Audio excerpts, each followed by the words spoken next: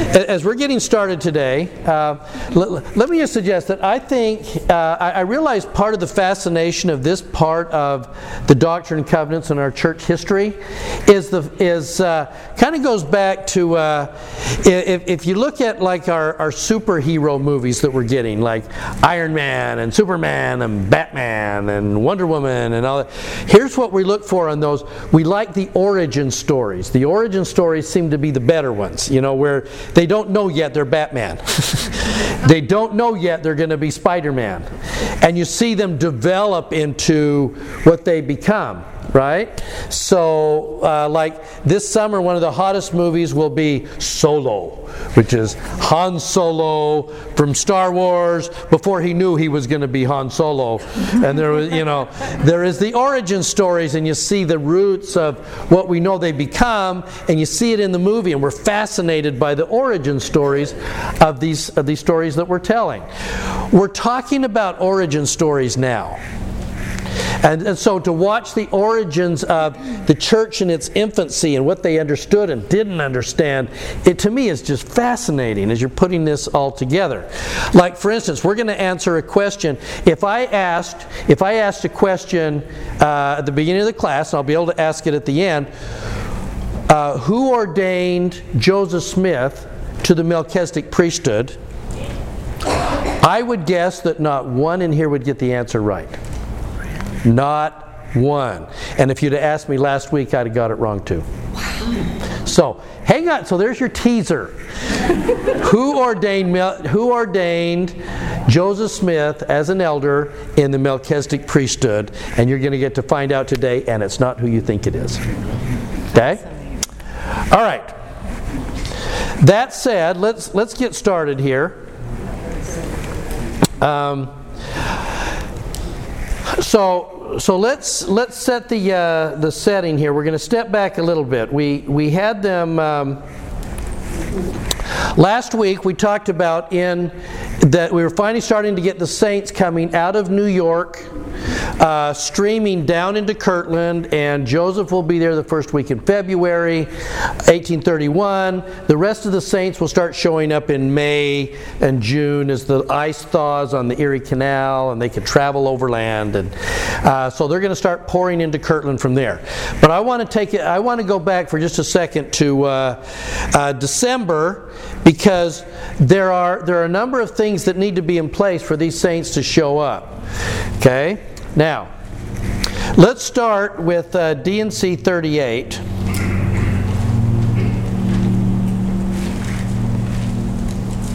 Sure. D&C 38, which was given on what date?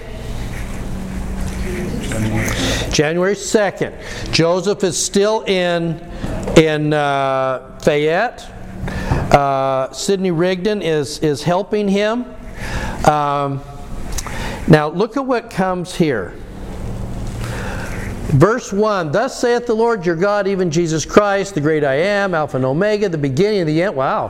The same who looked upon the wide expanse of eternity and all the seraphic hosts of heaven before the world. Wow. Now, you got to believe it too. I keep thinking, you look at these first two revelations, and Sidney Rigdon is the scribe. And here's Sidney Rigdon, kind of the Baptist, then Campbellite minister. And here comes this scripture out of this rough boy. And you're hearing things like this. This had to be thrilling. Wow, it's one thing to read the King James, it's another thing to have the King James being written word for word right in front of me and I'm writing it down. Okay? Which I am the same which spake and the world was made and all things were made by me. Now, verse 4. I am the same which have taken the Zion of Enoch into mine own bosom. If at this point Joseph was to go into the Old Testament, how many verses would he find about Enoch? Three. Yeah. And Zion fled. There was Enoch, and Enoch lived so many years, and Zion fled. Where is he getting all of his stuff here about Zion and Enoch. The Joseph Smith translation, which is happening when? Now. Chapter 7 of what we have in the book of Moses, with all the discussion about Enoch and how God weeps and all that, that was just translated in December. This is concurrent. And part of what's happening here is you watch the doctrinal growth of the church, and you're watching what Joseph Smith does, and their understanding, and the Doctrine and Covenants, and the Revelations. It's almost like we could, and I almost set up this slide. It's like we have what they did, we had the revelations that we have in D&C, and quietly underlining all of these things is this Joseph Smith translation that is opening up to Joseph, Adam, and Noah, and Enoch. And all of this stuff is opening up to him, and it's quietly in the background. But I want you to see how majorly it impacts the revelations and his understanding of the gospel in a really huge way. Which is so funny to me. I was watching a video last night of a guy that is an expert on the Old Testament, and he's believing Latter-day Saint, and he's talking about here's how the Bible was kind of written and everything. And he says when Joseph Smith, what Joseph Smith was trying to do was trying to conceptualize these kind of things and bring these concepts together, and this, as opposed to, and this is why he's doing all of this. And I started laughing, and I went, now Joseph didn't have a clue what he was doing. You know, the Lord is teaching him that his understanding of things are coming as it's revealed to him. Now, as he's got it and he gets it, now he can see it and he can start doing some things with it. But so much of what Joseph is doing, while Sidney is learning, Joseph is learning. Everybody that's watching this revelation, they're all learning this together, and Joseph more than anybody. So, here's what's happening then. And this is going to be a major setup here. In December 1830, Joseph is finishing about the first 7 chapters of the book of Moses. Sidney is acting as scribe. They've just talked about Enoch. Now watch why the Lord is having this happen now. It was critical that Joseph have this understanding, this knowledge, because it's going to directly impact what they're able to do. Okay? I have taken Zion of Enoch into mine own bosom. Now, let's pop over. I've got it hyperlinked here to Moses 7. Let's go over there and see what he had just translated. Okay? And the Lord called his people Zion. This is verse 18 of Moses 7. Because they were of one heart and one mind and dwelt in righteousness, and there was no poor among them. And Enoch continued his preaching in righteousness unto the people, and it came to pass that in his days he built a city that was called the city of holiness, even Zion. Okay?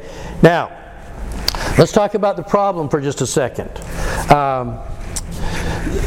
And let's see why this becomes important. Verse 38 is going to say, let's go down to, I'm back in D&C 38 now. Verse 13. Now Joseph and Sidney, I show unto you a mystery, a thing which is had in secret chambers, to bring to pass even your destruction in process of time, and you knew it not. What's about to happen in New York? They're about to actively start mobbing the saints.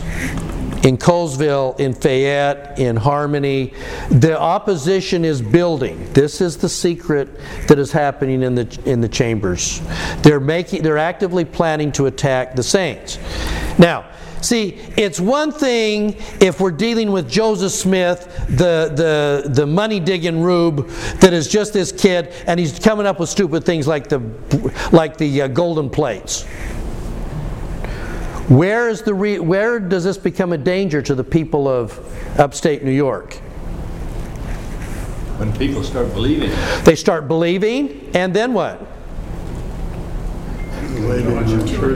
And then the church starts to show up, and then they start to proselyte, and people are, suddenly it's a movement, it's become a thing. It's not just Joseph and Oliver, these idiots sitting over here. All at once there are people rallying, and they're meeting together on a regular basis, and they seem to be believing this stuff. So now the opposition starts to kick in. What are we going to do with all these guys? Well, we're going to have to, we need to snuff this out. Because either these people are, there's some danger in what they're doing, or Joseph Smith is pulling in all of these innocent rubes that are buying this stuff. Anyway, we got to attack. We got to snuff this thing out. Sort of reminds me of what's happening today in Russia and these places where the church starts to grow. Yes, thank you. To me, that's where the link is. If we look at those areas where it's one thing if the Mormons are kind of this weird little entity, it's another thing if they're suddenly starting to grow and develop. I've mentioned before what a surprise it was a couple of years ago when we were on the Greek island of Santorini, and we've got this wonderful tour guide, and she's originally from Germany, but she's now living, and she married a guy from Santorini, Greece, and we're going around, and finally she says, we said we're kind of a religious group, because she was going to show us the wine tasting areas. We said, a religious group, really? Who are you? And we said, well, we're all Mormon. And she gives me this blank stare, and I said, the Church of Jesus Christ of Latter-day Saints?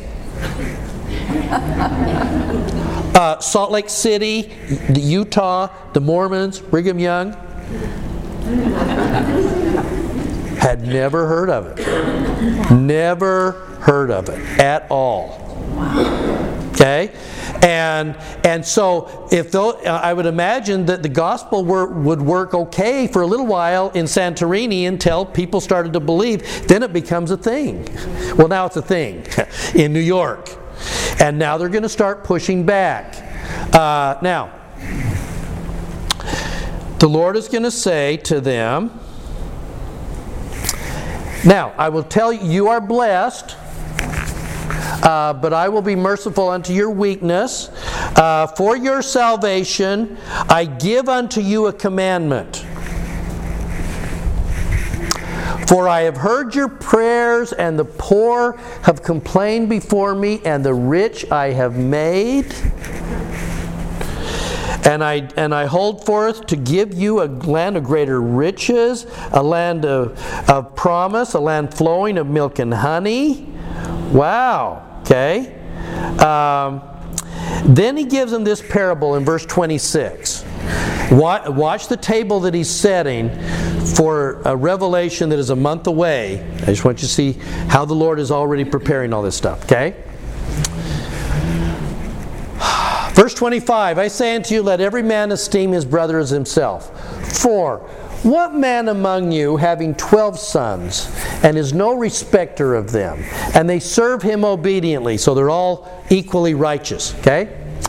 And he saith unto one, be thou clothed in robes, and sit thou there. And to the other, be thou clothed in rags, and sit thou there. And looketh upon his sons, and saying, I am just. I've got 12 kids, and I'm going to dress 12 of them rich and 12 of them poor. Would that look like a just God to you? No.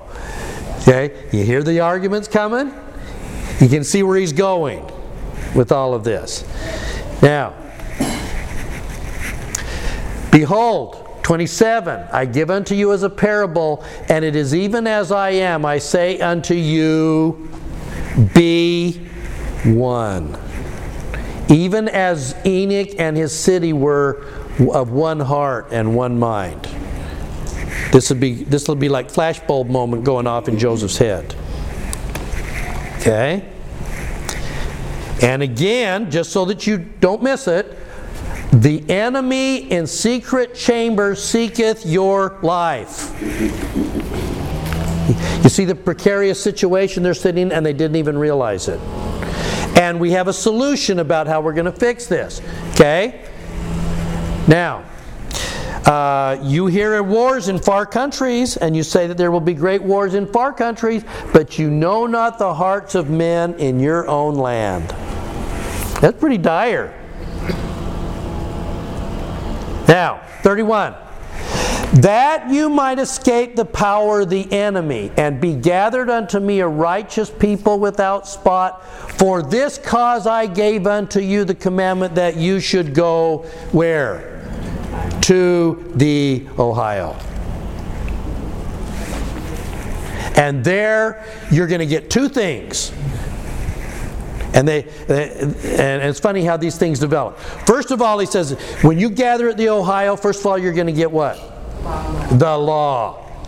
Now, they must have looked at each other and went, wow, I wonder what that is.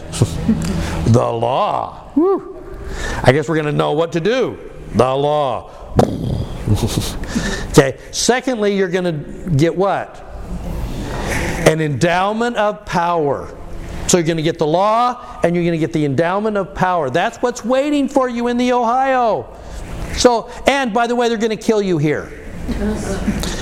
So you should do what? Go. You should go. If you're thinking about it, if you're on the fence, you can either stay here and get killed, or you can go there and get the law and an endowment of power. That must have been an interesting conversation at dinner. You know, around the table in Fayette and Colesville and Harmony. Okay? Yeah? I think you explained it last week. Could you do it again this week, that the Ohio? Yeah, in case just a reminder on the Ohio, why they're not just saying go to Ohio. The Ohio is the Western Reserve, this big piece of land that was reserved for the state of Connecticut because they'd given up some lands. They were given the Ohio, this Western Reserve, there on the banks of Lake Erie for people to move, and a lot of New Englanders had moved out of New England down into the Ohio. Okay, around this little Cleveland place and all that. Okay. All right, now.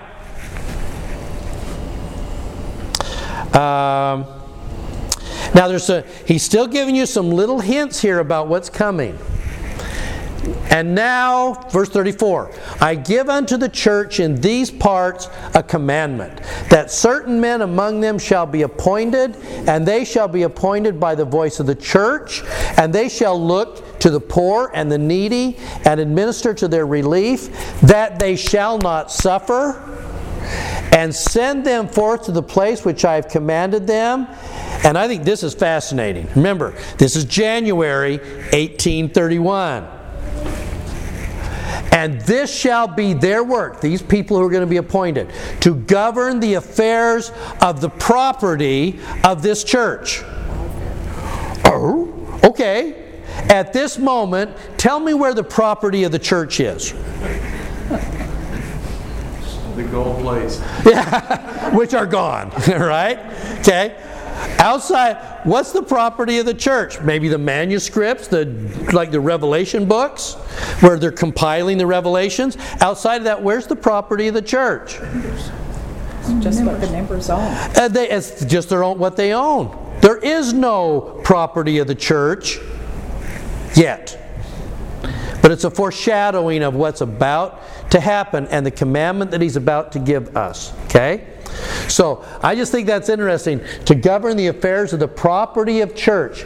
And they that have farms that cannot be sold, let them be left or rented as seemeth them good.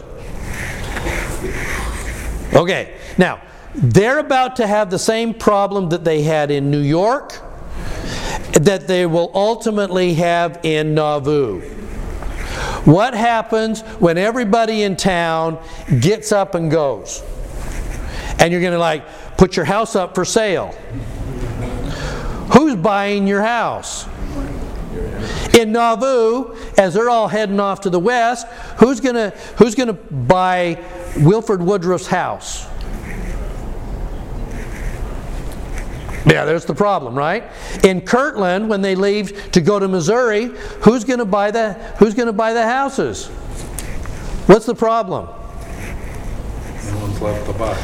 Well, yeah, and they're all leaving at the same time. So if I'm a potential buyer, it's like, wow, I really do like Brigham Young's house. They're sitting in Nauvoo. Why should I buy it when I can just wait a month or so and just take it over? So in New York, even though all of these people, remember, property and wealth among the rural people in New York, the saints as well as the non-saints, their wealth was in their property. It wasn't in the bank. That's where their wealth lied. Okay? So when they're going to have to get up and leave their farm, people aren't going to buy the farm at face value. They're going to, if the very least, they'll pay it pennies on the dollar. So what's that going to happen to all of these landed, wealthy people in Fayette and Colesville, and what's going to happen to them? Now they're all going to become more equal. They are. Equally rich or equally poor. Or more Zionistic. Yeah, but they're coming poor. They were land rich.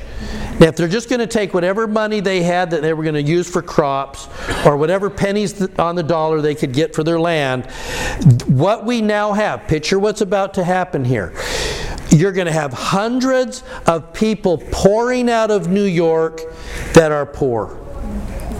They have very little money. And the Lord is saying to them, and if the farms cannot be sold, let them be left or rented as seemeth them good. They might just walk away from their farms, as the saints did in Nauvoo. They couldn't sell their houses in Nauvoo. They just walked away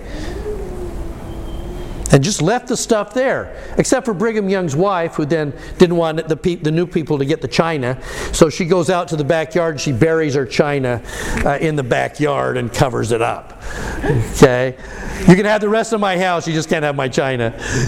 You know, I suspect there was some of that going on here. We're just going to take what we've got and we're streaming into Kirtland. How are we going to be taken care of in Kirtland? Don't know. But the Lord is saying go, and so we're going basically on faith, and now they're going to pour out of here. And so that's really kind of the place that we're at. Okay? Does that make sense? So look at the situation.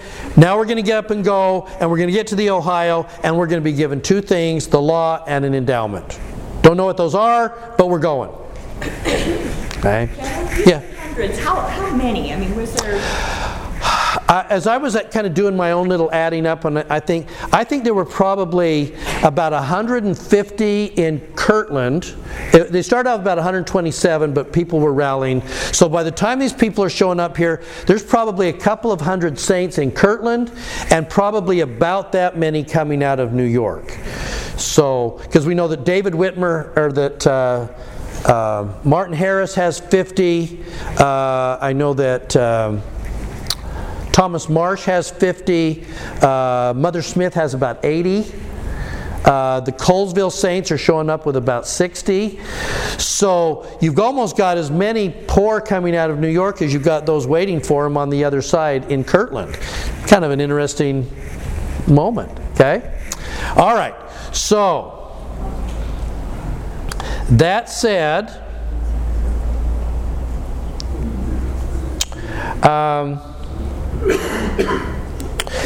before we get to the law, let me just break off for just a second, because I want to make sure that we take just a moment on this.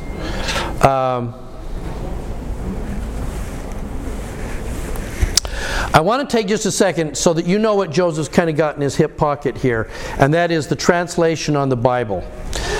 So give me just a second for a little background on this. In Moses 1, that he translates in June of 1830, Moses is being told this: "Thou shalt write the things which I shall speak. And in a day when the children of men shall esteem my words as naught, and take away many of them from the book which thou shalt write." Remember, this is the Lord to Moses. Okay?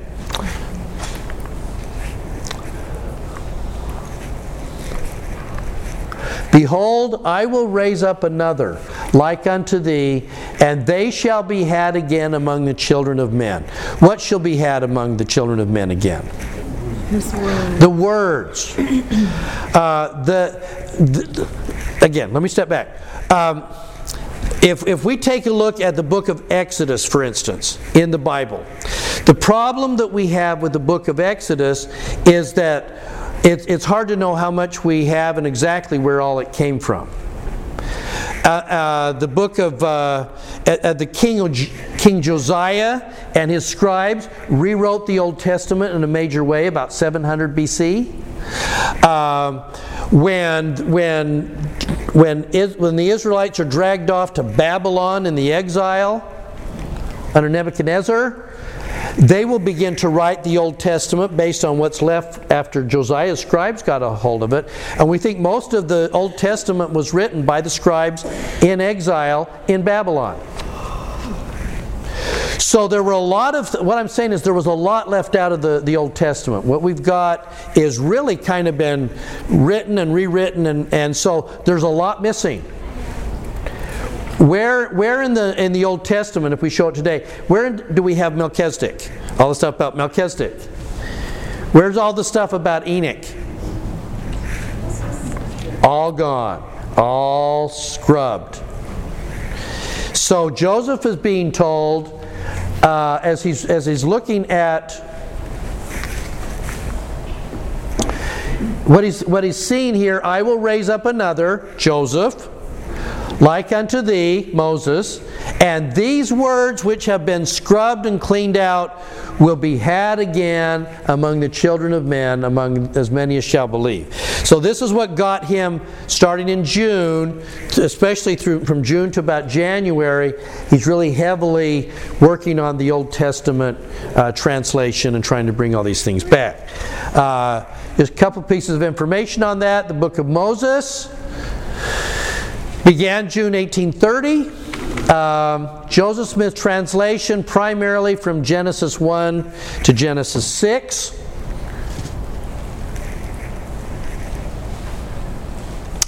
He changed about 1,300 Old Testament verses. That's a lot.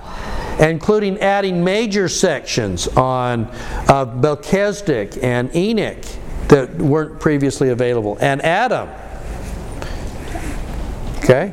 Is the book of Moses, Joseph Smith wrote the book of Moses, or did he have the book of Moses and he translated it? She says, did Joseph Smith write the book of Moses? The book of Moses was a revelation. And it's coming the same way as the other, like all the sections in the Doctrine and Covenants. It's coming as a revelation because he didn't have the book of Moses in front of him. Okay. Any more than really when he does the book of Abraham, he has these papyrus there, but they're really not it's not the writings of Abraham. Book of Abraham's as much a revelation as the book of Moses. Okay.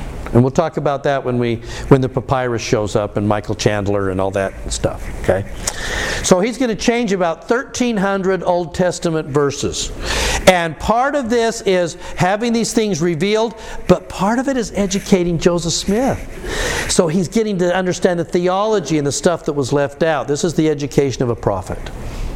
Okay, now he will also change. The Lord will tell him to work on the New Testament. He will change about 2,100 New Testament verses, but they're really minor, and just recent stuff, just in the last 6 months, we've really come to understand that Joseph used a commentary, for the most part, on the changes he made in the New Testament thing. There would be, like the italicized words in the New Testament, you're reading in like the book of Mark, and then there'll be an italicized word. He would look at that, he would look at a commentary, he would pray about it, think about it for a second, then he'd just make, and instead of whose, it's whom.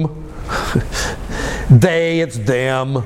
You know, he's just making minor changes in the New Testament. But the Old Testament is where he changed a massive amount of things. And most of it was before he got to Kirtland, which is going to come really helpful when the law shows up. Okay, because he's got to draw on that. Yeah. There was an Old Testament, I'm trying to remember the name, some Bible scholars at the time. Joseph had a copy of a commentary that was out at the time, and I just don't remember the name of it right off the top of my head. He was looking off of that. He had that. We have record that he had this commentary in front of him while he was doing the New Testament. He had nothing in front of him with the Old Testament. Okay? All right. Now, by the way, the Joseph Smith translation was packaged and ready to go.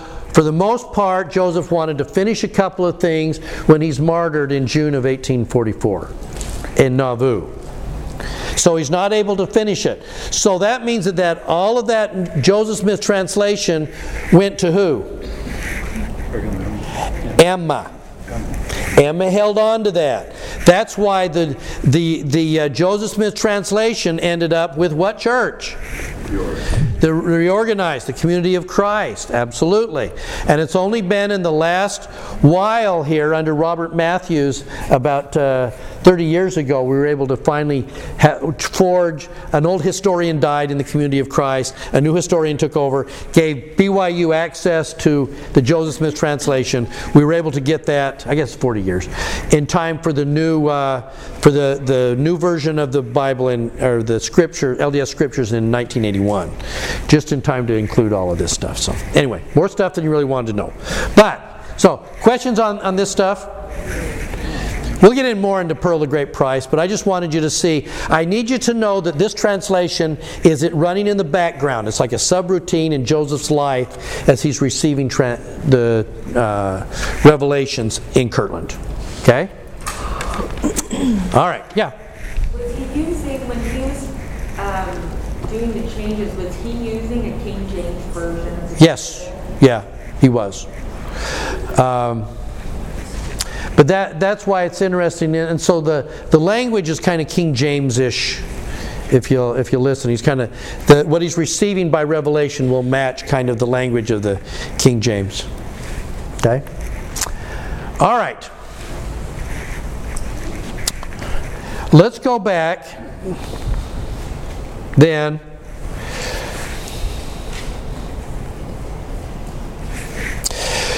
So he's going to get to. He's going to get now to Joseph goes with his wife and Joseph Knight. They ride down to Kirtland, as we were talking about last time. He walks into the Noel Whitney store. He says, "I am Joseph the prophet." Wow, you're here. That's cool. What are we going to do with you? Oh, we're going to... So they find a place for Joseph to live. And the brethren are now excited. When Joseph shows up in Kirtland, he is no longer the money-digging weird kid from Palmyra. He's showing up to a group of hundreds of people that are anxious, have been reading the Book of Mormon, have been reading his revelations. From the moment he walks into Kirtland, he is Joseph the prophet.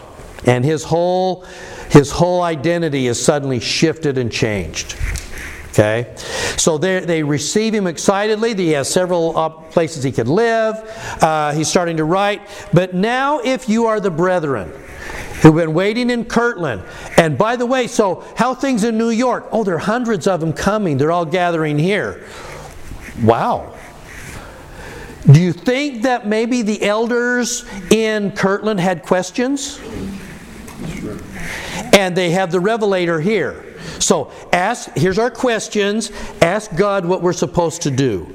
And what we have history of through the Joseph Smith papers in this revelation that will come in on February 9th, 1831, the brethren were submitting questions to Joseph. We need answers on these questions. And so here comes section 42. And section 42 is the law. If you got paper scriptures, I would write in pen across the heading on your 42, I would write the law. Because this is the law that was promised. And it's a working document. Of all the revelations that we have about 5 copies of the law. Why? Because they would make a copy of the law and they would read it and they would hand it out and they would share it. The first public publication of a Joseph Smith revelation actually happens in a Painesville, Ohio newspaper. Why? Because one of the brethren gave the newspaper editor a copy of the law. And he goes, oh, here's what the Mormonites believe. And they published in the newspaper in March the law. And everybody understood this is the law. The law was also seen as a working document. It could be added to. It's a breathing document. If there are more questions, there'll be more revealed. Okay? So, this is section 42. Now, in my little notes, I just put several copies were made of the law. At least 5 copies have been recovered. We recognize that it's a working document, and this answers the first 5 questions the elders were asking in Kirtland. You can almost guess some of the questions these guys were asking. So I tried to include some of them. It's one of the things I love about kind of electronic thing. I can actually load these things in between my verses. Okay? So, above verse 3, I've got the law was a direct answer to several questions asked by the elders as the church gathered in the Ohio. First question from the brethren. Should the saints gather into one place or continue in separate establishments? How are we supposed to do this? They had some sense with... blocking on his name. Cut me a sec. Anyway, they were trying to do some form of the law of consecration. Have all things in common. It didn't work really well. Isaac Morley, thank you. Isaac Morley had volunteered part of his farm. And people were coming to the Isaac Morley farm. But it just was, they were kind of taking each other's stuff a lot. It wasn't working. Okay? So, they had some sense of it. Now, so here, but the initial question, the answer is different than the question. He's going to get to the question, but here's the first answer.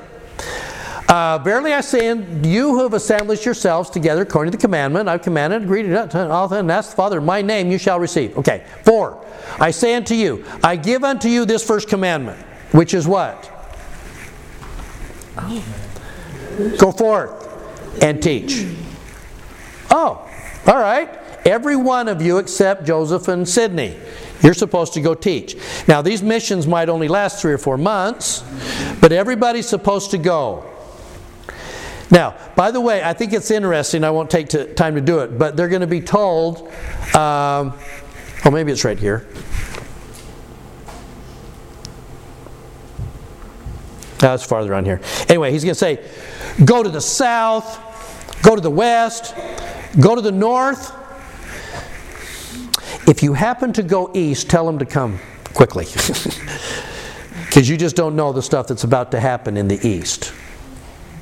So, you can preach the gospel elsewhere, but if you're going to the east, you tell them, if you're accepting the church, you got to come to Ohio fast. We got to get you out of New York. So that's first. So the first commandment is go and teach. Go out and teach. Great. Now this is coming in February. If you are a believer in this new church, what happens if you have a farm in February? What's going to happen in February and March on a farm in Ohio?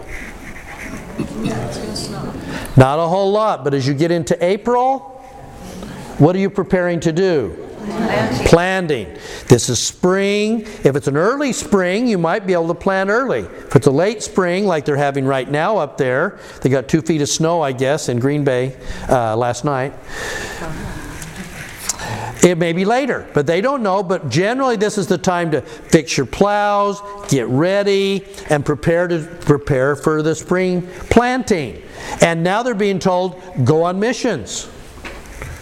Wow. And just go for a few months. Well, we get back, it's July. We missed the whole planting season. Wow. Okay. Give them a commandment, they shall go for his little season. Most of them, I think, just kind of went for a month or so and came back in time to plant. Okay. Until the time it shall be revealed from you on high where the New Jerusalem is. They will find that out in the summer. Joseph's going to go out to Missouri. That's next week. And again I say unto you, Edward Partridge shall stand in the office. I have appointed him. He's the first bishop. And it shall come to pass that if he transgress, another shall be appointed. Even so, amen. So what you watch in this document, these even so, amen, it's like, there's the finished answer for that question. Next question. Now, again, if you are one of those brethren that says, oh, I'm supposed to go on a mission, what are you worried about?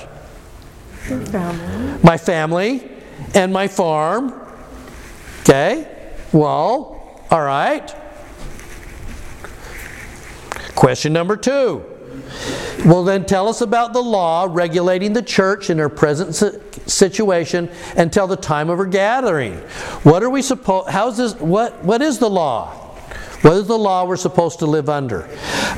It is interesting to me that when you go into the Joseph Smith papers, and John Whitmer is the scribe at this point, and he's writing all of this, the revelations coming from Joseph Smith. In great big letters across every revelation is written, commandment. They weren't just revelations, these are commandments. Here's a law. Okay? And, or it's a commandment to Joseph and Sidney. So what is the law? Okay? Well, the law is, and he keeps going on the missionary thing. It should be given to preach the gospel, build up the church, it needs to be ordained.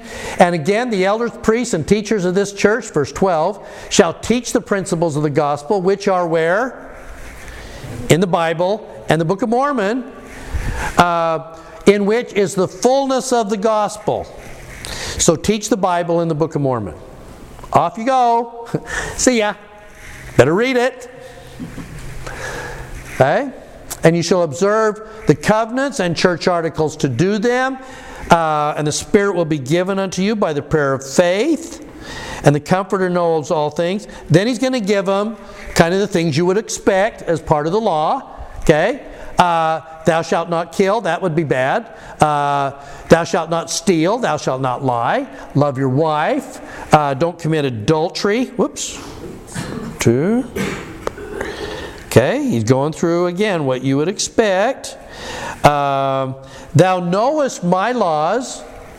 28. Concerning these things.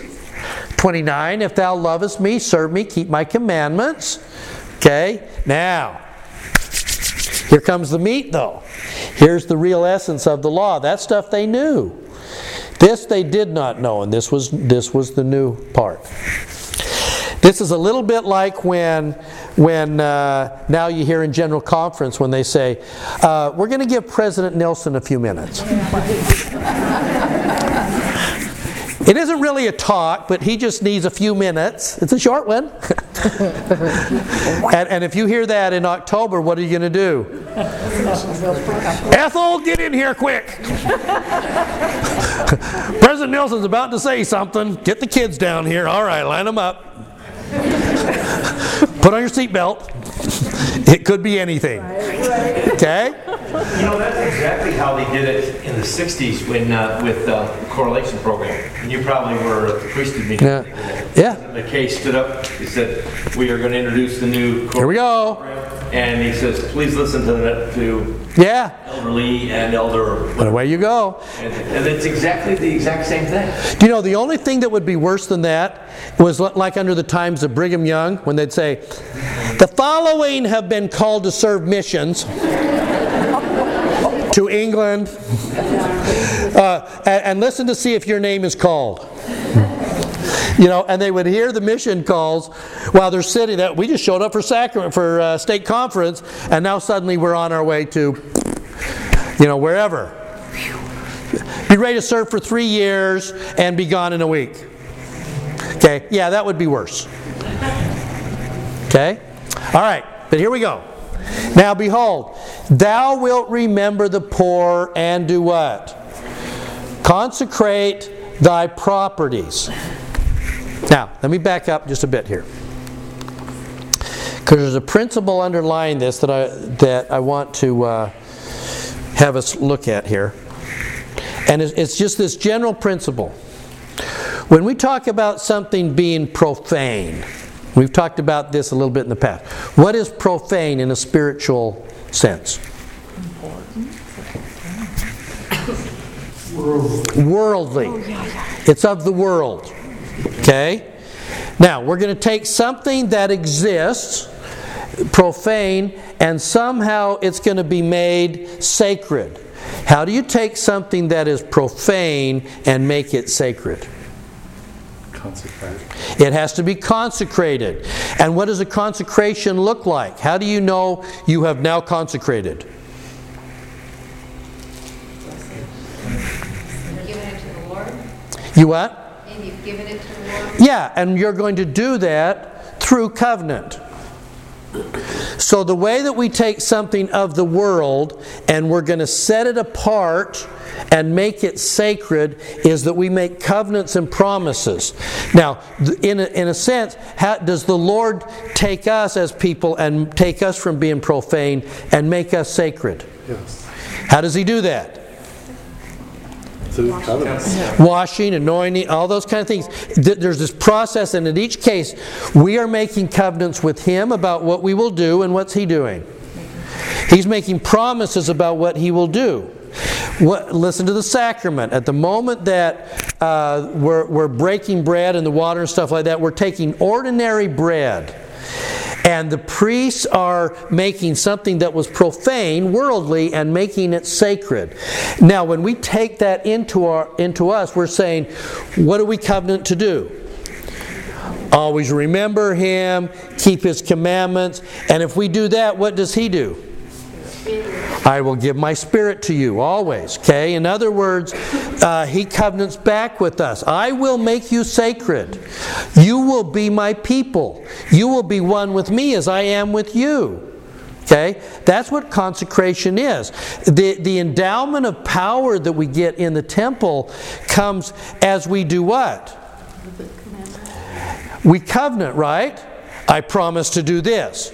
Great. Here's this. Okay. I promise to do this. Great. You get that. I promise to do this. Great. You make all these covenants and promises. Then what happens? Now you will be admitted into the presence of the Lord.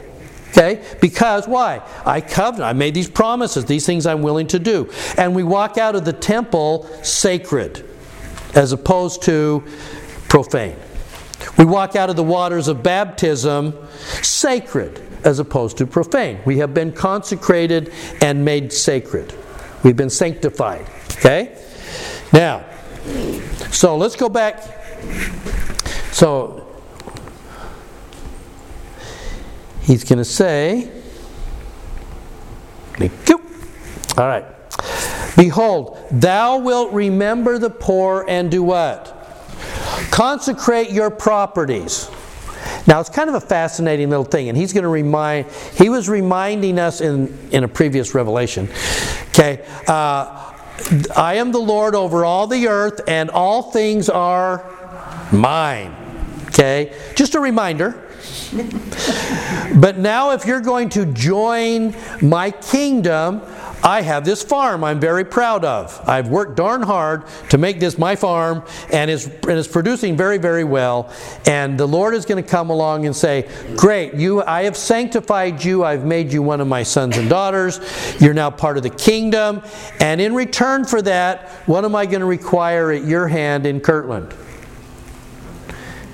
You must consecrate your property. Wow. Yeah. I don't remember where I was reading it last night, but it talks about how the Lord says that if you have wealth, I'm the one that gave it to you. It was mine in the first place. Yes, I know. I'm a bit perplexed because it seems like everybody lost their property. Is there anybody that has any money or property in Kirtland? Who has property and money in Kirtland? Everyone just gave it up. In New York. Yeah, so Who's got the property? The Kirtland Saints. So that's why Isaac Morley has a big farm. Lehman Copley has a big farm. John Johnson has a big farm. There are big farms there, and we're asking the brethren in Kirtland, here comes this inflow of people from New York, and these are our brethren. We're now going to see you face to face, but then that's lovely to have you here. Great. Can I have part of your farm? Is a stretch. It's tough.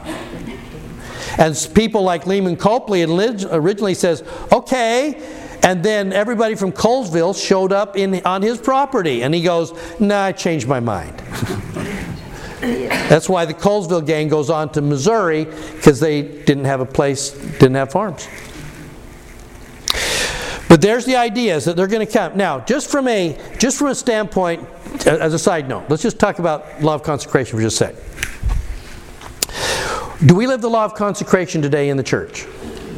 No. Mess it up. Do we covenant to do it as part of if it's asked in the future? Yep, we do. Been to the temple, you promised to do it. Are we being asked to do it yet? No. Now, time and energy and effort, yeah, we're covenanting that, but in terms of properties, not yet. Although if you're scoutmaster and you have a van, you soon realize that your van belongs to the ward. It no longer belongs to you. When I was bishop, our scoutmaster had a brand new van, and on his very first trip, he takes the scouts out, and before they could even leave town, one kid is already thrown up in his van. It's like, congratulations, you've been broken in, and thank you for letting us use your van. Okay. So, but under the way that we have it now, if we have from the welfare system, and President will set aside the self-reliance program for just a second, okay? Just from the quote welfare, which is really a bad name because it's really kind of what the world calls it, but we'll just use the common parlance, okay? Church's welfare program says that if I have somebody who is lost their job or through a variety of things they are unable to have a place to live or pay for their bills, what are we doing? We will assist through the fast offerings of the church. We'll pay rent. We will take care of them in a variety of ways. Okay, I'm personally grateful for the bishops of the church that are more than happy often to make sure that somebody can get some counseling that they need if they can't afford that. Okay. That's how we do that. But in the end of the day, if you look at just from wealth and where the wealth sits among a ward, is anybody getting wealthy under the church's welfare program? No. And those that have money and those that have wealth tend to hang on to their wealth. They've imparted, they've paid generous fast offerings. Those that are poor under the church welfare, are they getting rich under the welfare system? No. There's no wealth being created through the church's welfare system. And that's not the plan. Now, is there wealth being created under the law of consecration? Think about this. And we'll just take the fact that everybody's farmers for a second. Okay? If I have a wealthy farm and it is growing and blowing and I'm a good farmer, but my kids have left the farm and we don't have as many here, but I have more than I really need. I have residue, I have remainder, and here comes somebody that is also a farmer that is poor. They're coming out of New York. What am I going to do? We're going to give them maybe these 20 acres or something like that, and they're going to take these and they're going to go work that farm. So at the end of a planting season, do I have my wealth? Yes. I do. I'm still well taken care of. I'm happy. I have sufficient for my needs. Okay? What about the people that got the welfare? Or in other words, those that got consecrated this big acres of land? Are they still poor? No, if they've gone to and they've worked it, guess what? They've now created wealth themselves. And so suddenly, I may not have quite as many acres, but over here they've become far more wealthy than they were. Now what happens if they work really hard and grow and develop the farm and take that and think of it as a parable of the talents? And this really does apply, and if we were really taking a whole lesson on consecration, we'd go into this. But it is the parable of the talents. I've given you 5 talents. What do I expect? You're going to turn it into 10. I gave you 3. What am I expecting? You're going to turn it into 6. If you get 20 acres under the law of consecration, you may grow that thing, you become wealthy, and maybe you need more land. But now what? You've got the money and the means to go buy another 20. You might. So in other words, what happens is everybody becomes prosperous under the law of consecration. It's a very cool thing. Very, very cool. Yeah. The only problem with that is that when you start dividing those farms, they're no longer viable to provide a full income. Yeah. In other words, it's going to take a while. Just because I got the acreage, I may not see any money coming back to that thing for maybe another year, right? By the time I grow and plant. What typical farmers do is try to accumulate enough wealth so that they can finance farms for their children. Yeah. Yeah, it's true. Divide that way, divide their wealth. So during the time, though, that my farm isn't quite producing yet, am I still going to need help? Yes. And where am I going to get it under the law of consecration? From the bishop's storehouse. Okay, the bishop is going to make sure that we're provided for. And the nice thing too, that's the cool thing about saying, and if I have a prosperous farm, what happens if I'm called on a mission to England? Well, somehow that will be taken care of. And the High Council's job was to say, either we're going to have somebody come in and farm this, or we're going to make sure that your family eats. Now, let me add one last thing, because we're in a capitalistic mind here, right? If you have a job, and those of you who are retired, you worked most of your life, what are you living off of? Retirement. Money that you took. In other words, you said, here's what our house, when I'm younger, here's what my household needs to survive. Here's the residue. We're making more than my bills. What am I doing with the more that I don't need for my bills?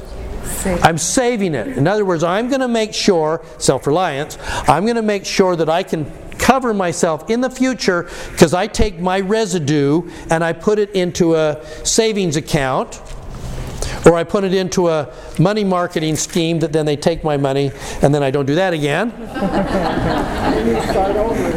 Yeah. Okay? But anyway, I'm doing something with my remainder, my residue, that I will be able to live off later. The Lord's plan wasn't for these people to come here to Kirtland and get rich. Right. It was for them to hold tight, to be whole, and to prepare for the next move.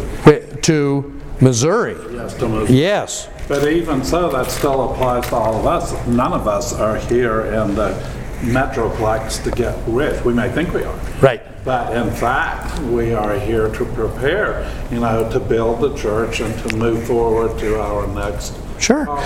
But our mindset says, I don't know how long I'm going to be here on this earth. So for me and my family, stuff like that, I'm going to take my residue and I'm going to invest it and I'm going to take care of it, and maybe I buy extra houses in a hot job market, kind of thing.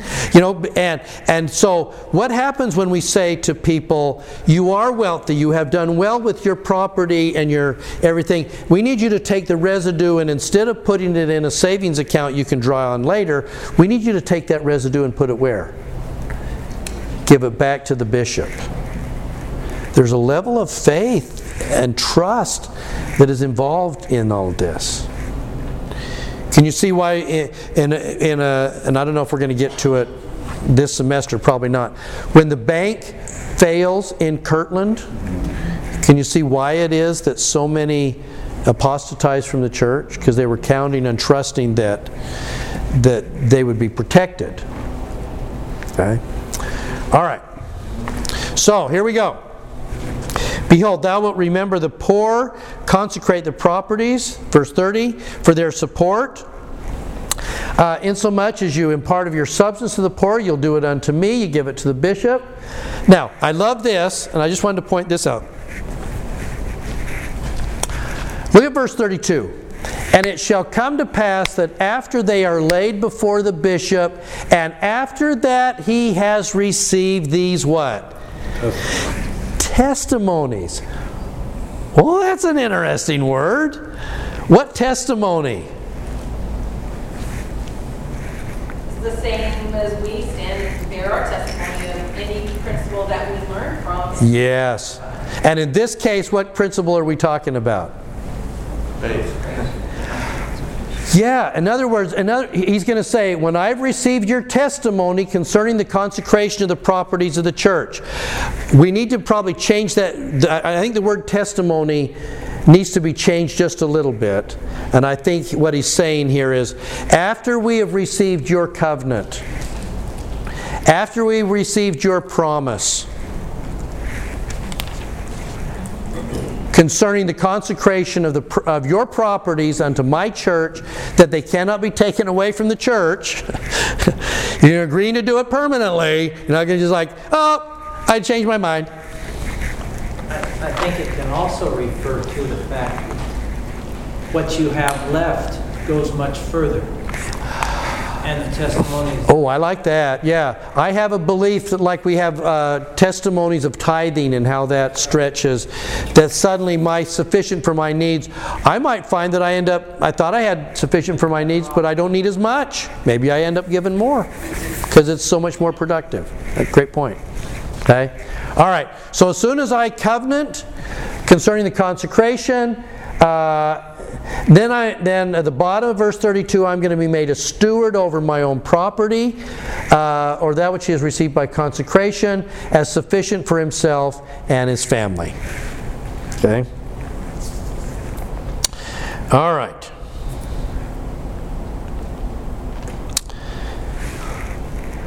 Verse 35. Elders' question number 5. I'm not including 3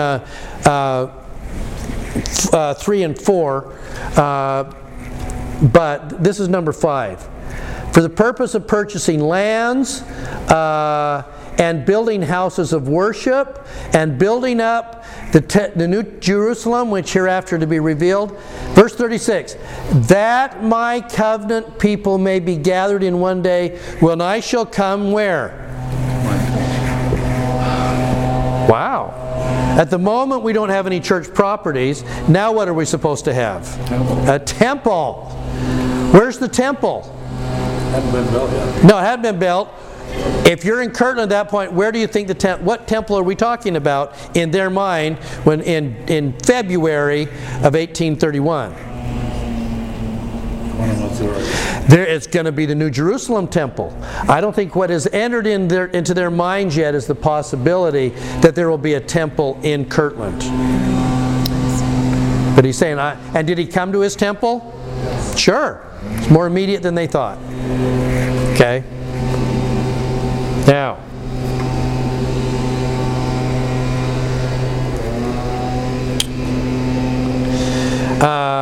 trying to see if there's anything more that we want to talk about here. So this is the law, and it expanded out, and it would grow from time to time based on questions and all that. Yeah. The term covenant path. Yeah. I just had this thought and looked it up. It was used 26 times in our last general. Covenant path. This chapter, I was just looking through and I find every covenant. Wow. On that covenant path. Yeah, isn't that cool? And you see kind of what we covenant to do, and I think it's more when we talk about ministering, aren't we kind of getting into the spirit of what this is? In other words, be one, be part of, take care of one another in so many ways. Okay, I like. The law. I want to go home and study more. Yeah, please do. Okay. All right. I want to, in the time that we have remaining,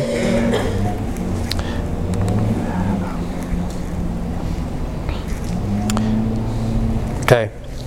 In the time remaining, I want to kind of finish with this. I want to make sure that we get this covered before we leave today. Remember when they were told before Joseph ever left New York, that they would receive two things in Kirtland. They would receive the law, and they would receive what? An endowment of power. Now, in the ultimate sense, what endowment of power do they get in Kirtland? In the ultimate sense. The temple. They're going to be endowed with power. It's not the full endowment, but they're going to receive the keys. They're going to receive so much power. Now, Joseph believed that that endowment of power was going to happen sooner than that. So once they get the majority of the brethren down here, they're going to get them. They're going to get them in town on June 9th. Joseph is going to ask about 60 brethren to come to the Isaac Morley farm to this, and we're going to come together with an idea towards we are going to receive an endowment of power. And what he has in mind is there's going to be a series of ordinations that happen on June 9th at the Isaac Morley farm. What happens there is a lot more than what they were planning on. And I got thinking about it. I'm just going to, maybe the best way to handle this, I'm just going to quote, and I apologize for quoting, but I just don't think it can be said any better than what Bushman said in Rough Stone Rolling. So I'm going to quote him. In early June, 44 elders, 4 priests, and 15 teachers met in the log schoolhouse near the Isaac Morley farm, hoping for that spiritual endowment that had been promised. Levi Hancock, who had early been startled by visionaries, was baffled by the happenings that day. In an expansive spirit, Joseph said the Christ kingdom, like a mustard seed, was now before him. According to Hancock, jumping down, Joseph promised Lyman White he would see Christ that day. White soon turned stiff and white, exclaiming that he had indeed viewed the Savior. According to Hancock, Joseph himself said, "I now see God and Jesus Christ at his right hand." That's cool, right? Then the meeting unraveled. Joseph ordained Harvey Whitlock to the high priesthood. We'll talk about that in a sec.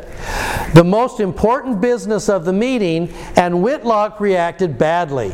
He turned as black as Lyman was white. Hancock reported his fingers were set like claws. He went around the room and showed his eyes and tried to speak. His eyes were the shape of oval O's. Oh, this is a fun meeting. Astonished by the turn, I love this. Astonished by the turn of events, Hiram exclaimed, "Joseph, this is not of God. This doesn't feel very good." Okay?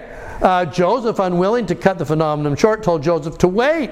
But Hiram insisted, "I will not believe unless you inquire of God, and He owns it." Hancock said Joseph bowed his head, and in a short time got up, commanded Satan to leave Harvey, laying his hands upon his head at the same time.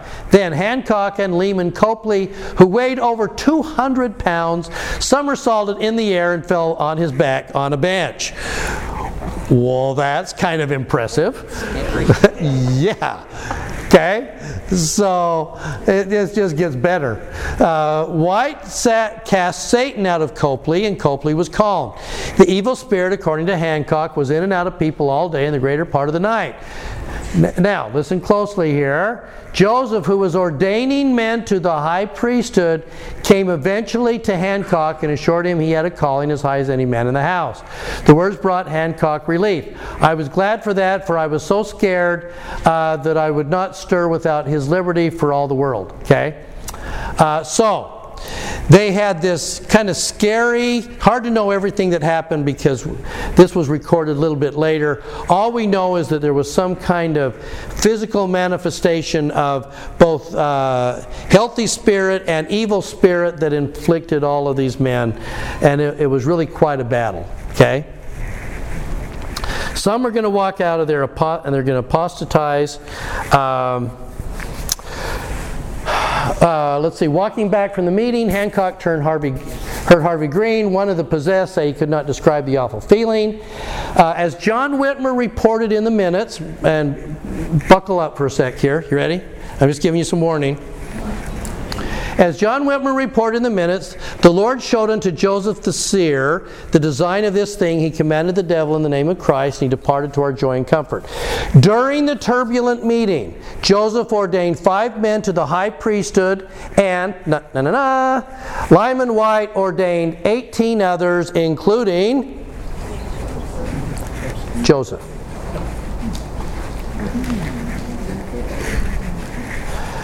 In Joseph's own records,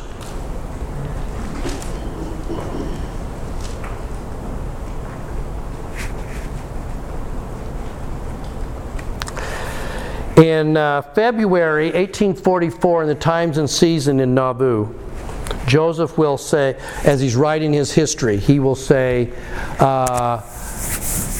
in 1831, I conferred the high priesthood, the Melchizedek priesthood, for the first time upon several of the elders. And who was it that ordained Joseph Smith to the Melchizedek priesthood? Lyman White. Question. Was it not Oliver who ordained him first? That was the Aaronic priesthood. Well, What we think happened, the best we can put here, is that under the hands of Peter, James, and John, they received the keys to the Melchizedek priesthood. But he's describing for the first time that this is where he received the Melchizedek priesthood, was in this June 9th meeting. Now, that's kind of confusing to all of us that expected that he had it all along, okay? Who did Peter, James, and John ordain then? They laid their hands on Joseph and Oliver's head and gave them the keys. We think the key. That's the best I can put on it. Because we don't have anything other than this. Just simply, so there's a little bit of a mystery here, right? That says that they received under the hands of Peter, James, and John. Appears to be the keys, but there wasn't an actual ordination, and Joseph himself said he wasn't ordained until this meeting. And I'm not sure I know exactly all of what that implies. Did Oliver ordain Joseph as the first elder, and then Joseph ordained... That happened. That experience happened where it says ordained Joseph the elder. That happens on April 6th, 1830, during the organizational meeting of the church. We're now thinking that their understanding of the word, our understanding of what the word elder means, and their understanding of what the word elder means might have been different. Elder meaning director in the church. It may not necessarily have been elder in the Melchizedek priesthood in the way that we understand it. Okay? Yeah. Lyman White get the authority. Lyman White had just been given it from Joseph Smith. Okay? The keys to give it. Yes, because he had the keys to give it. And in turn, Lyman White will ordain him to the Melchizedek priesthood. And that's all I got. Beyond that, this is simply what's being reported. Now, does that jangle against our understanding? Yeah, it kind of does. Does this necessarily resolve it? Not completely.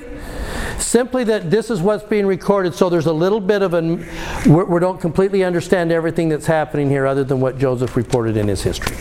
So, but if someone were to ask me today, who do I believe, if I were looking at Joseph Smith, because generally, when we look at our ordination lineage, we tend to go, okay, I was ordained by such and such on this day, and they got it from this person, and they got it from this person, and we're pretty careful about what day, and then the stake clerk makes sure that they've said what day they were ordained under the hands of who, and they can follow their lineage. We're good about that now. Back then, not so much.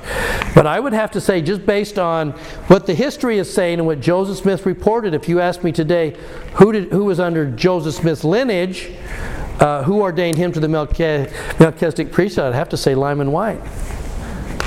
But a year earlier, they were ordained apostles. Yeah, exactly right. Don't you need the Melchizedek? Wouldn't you think?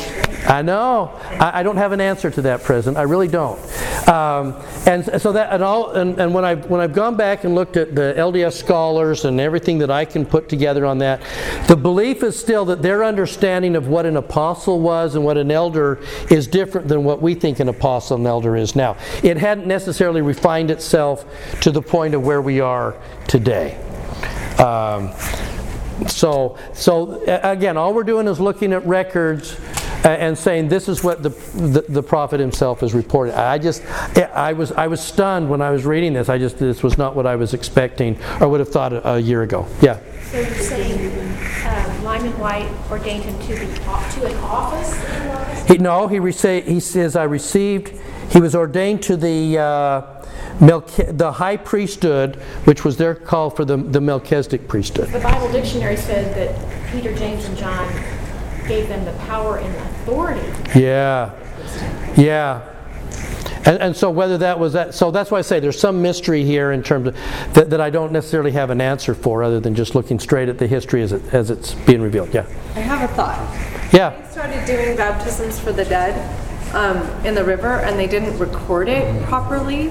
They had to do them again later. And do them right?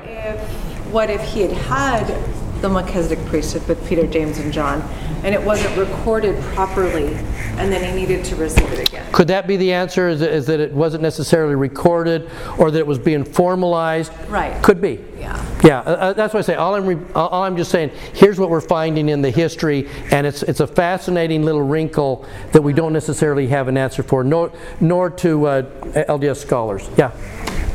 It occurred to me that maybe those men needed to see that ordination. Maybe. Maybe they needed to have that physical. Very, it may be the same way that the Savior needed to be baptized. I don't know. And I've thought about that one as well. And that's a possibility as well. So, but you're thinking. That the idea of all of this is saying, let's talk about what we're discovering in our history, and then do your own thinking and come to your own conclusions. Because I don't think there's a set conclusion on this other than what Joseph was reporting, and we ought to be able to do that. We ought to be searching and thinking and see what makes sense as we look at it. Yeah, Arjane? You think there's different offices in different times because. In the 1980s, my husband was 70. Sure. 70. Yeah. Not 70s anymore. Yeah. All I know is that if you actually look at the history, you're just not seeing the ordinations and the setting apart for missions and stuff like that until this moment. When this happens, now they're setting people apart, other people are ordaining other people, and suddenly you get this explosion of some of the traditional. Because even though it doesn't completely make sense to us, when you just look at now what they start doing in terms of the way they ordain each other, it does make sense if you watch their behavior. So, all right. Was that not? You can unbuckle the seatbelt. There's nothing more. There's no more surprises coming today. Okay. Move around the cabin. Yes, you can now move around the cabin. Yeah. Okay. I just had a thought. It seems like when we read the Mormon, that they're often talking about baptism, and I get the impression people are baptized again more than once. Yeah, they are. Or when he visited among the Lamanites and Nephites, even though they'd already done baptism, everyone got baptized again. I don't know, maybe it's just. You think maybe it's a reordination it's possible. It's possible. Although again, I look at what they start doing afterwards, and it's what you would expect. If we didn't have any other information, we just thought that's when the priesthoods were finally done. That's when everybody starts going out and setting people apart and organizing branches, and it's what you'd expect. So anyway, so on that note, have I got you stirred up enough to start thinking and research? That's the idea. That's what makes our church history so fascinating, is that we are learning and growing, and we're trying to answer questions, and we don't have all the answers. Most of us, brothers and sisters, grew up in the era of Bruce R. McConkie's Mormon doctrine. What's the answer to that question? Bruce says this. It's on page 42. There it is. Okay, we have we want our answers. Okay, not so much. Not so much. We need to be able to look at it with a nuanced eye and say we need to come to some of our own conclusions. Yeah. I think it comes back to us receiving faith for ourselves. Yeah. To know that this is true. Yeah. And to be on our knees praying. And get our own answers. Absolutely. Yep. I could not agree more. That's probably a good way to end. Okay. Bearing my testimony, again, I just love the history. It's the origin stories, and sometimes it's different than what we think it is. But again, and I can't say this enough, I just watch very human people trying to make the best decisions they made under the circumstance. I watched Joseph and Sidney and Oliver with imperfect knowledge and imperfect understanding trying to make sense. I watched the Lord trying to teach them through revelations, through the revelation of the new translation of the Bible, trying to train up these people, and so it makes them much more human. It makes them much more like us, because we're just trying to do the same thing. So anyway, bearing my testimony of that, and I leave that with you in Jesus' name. Amen.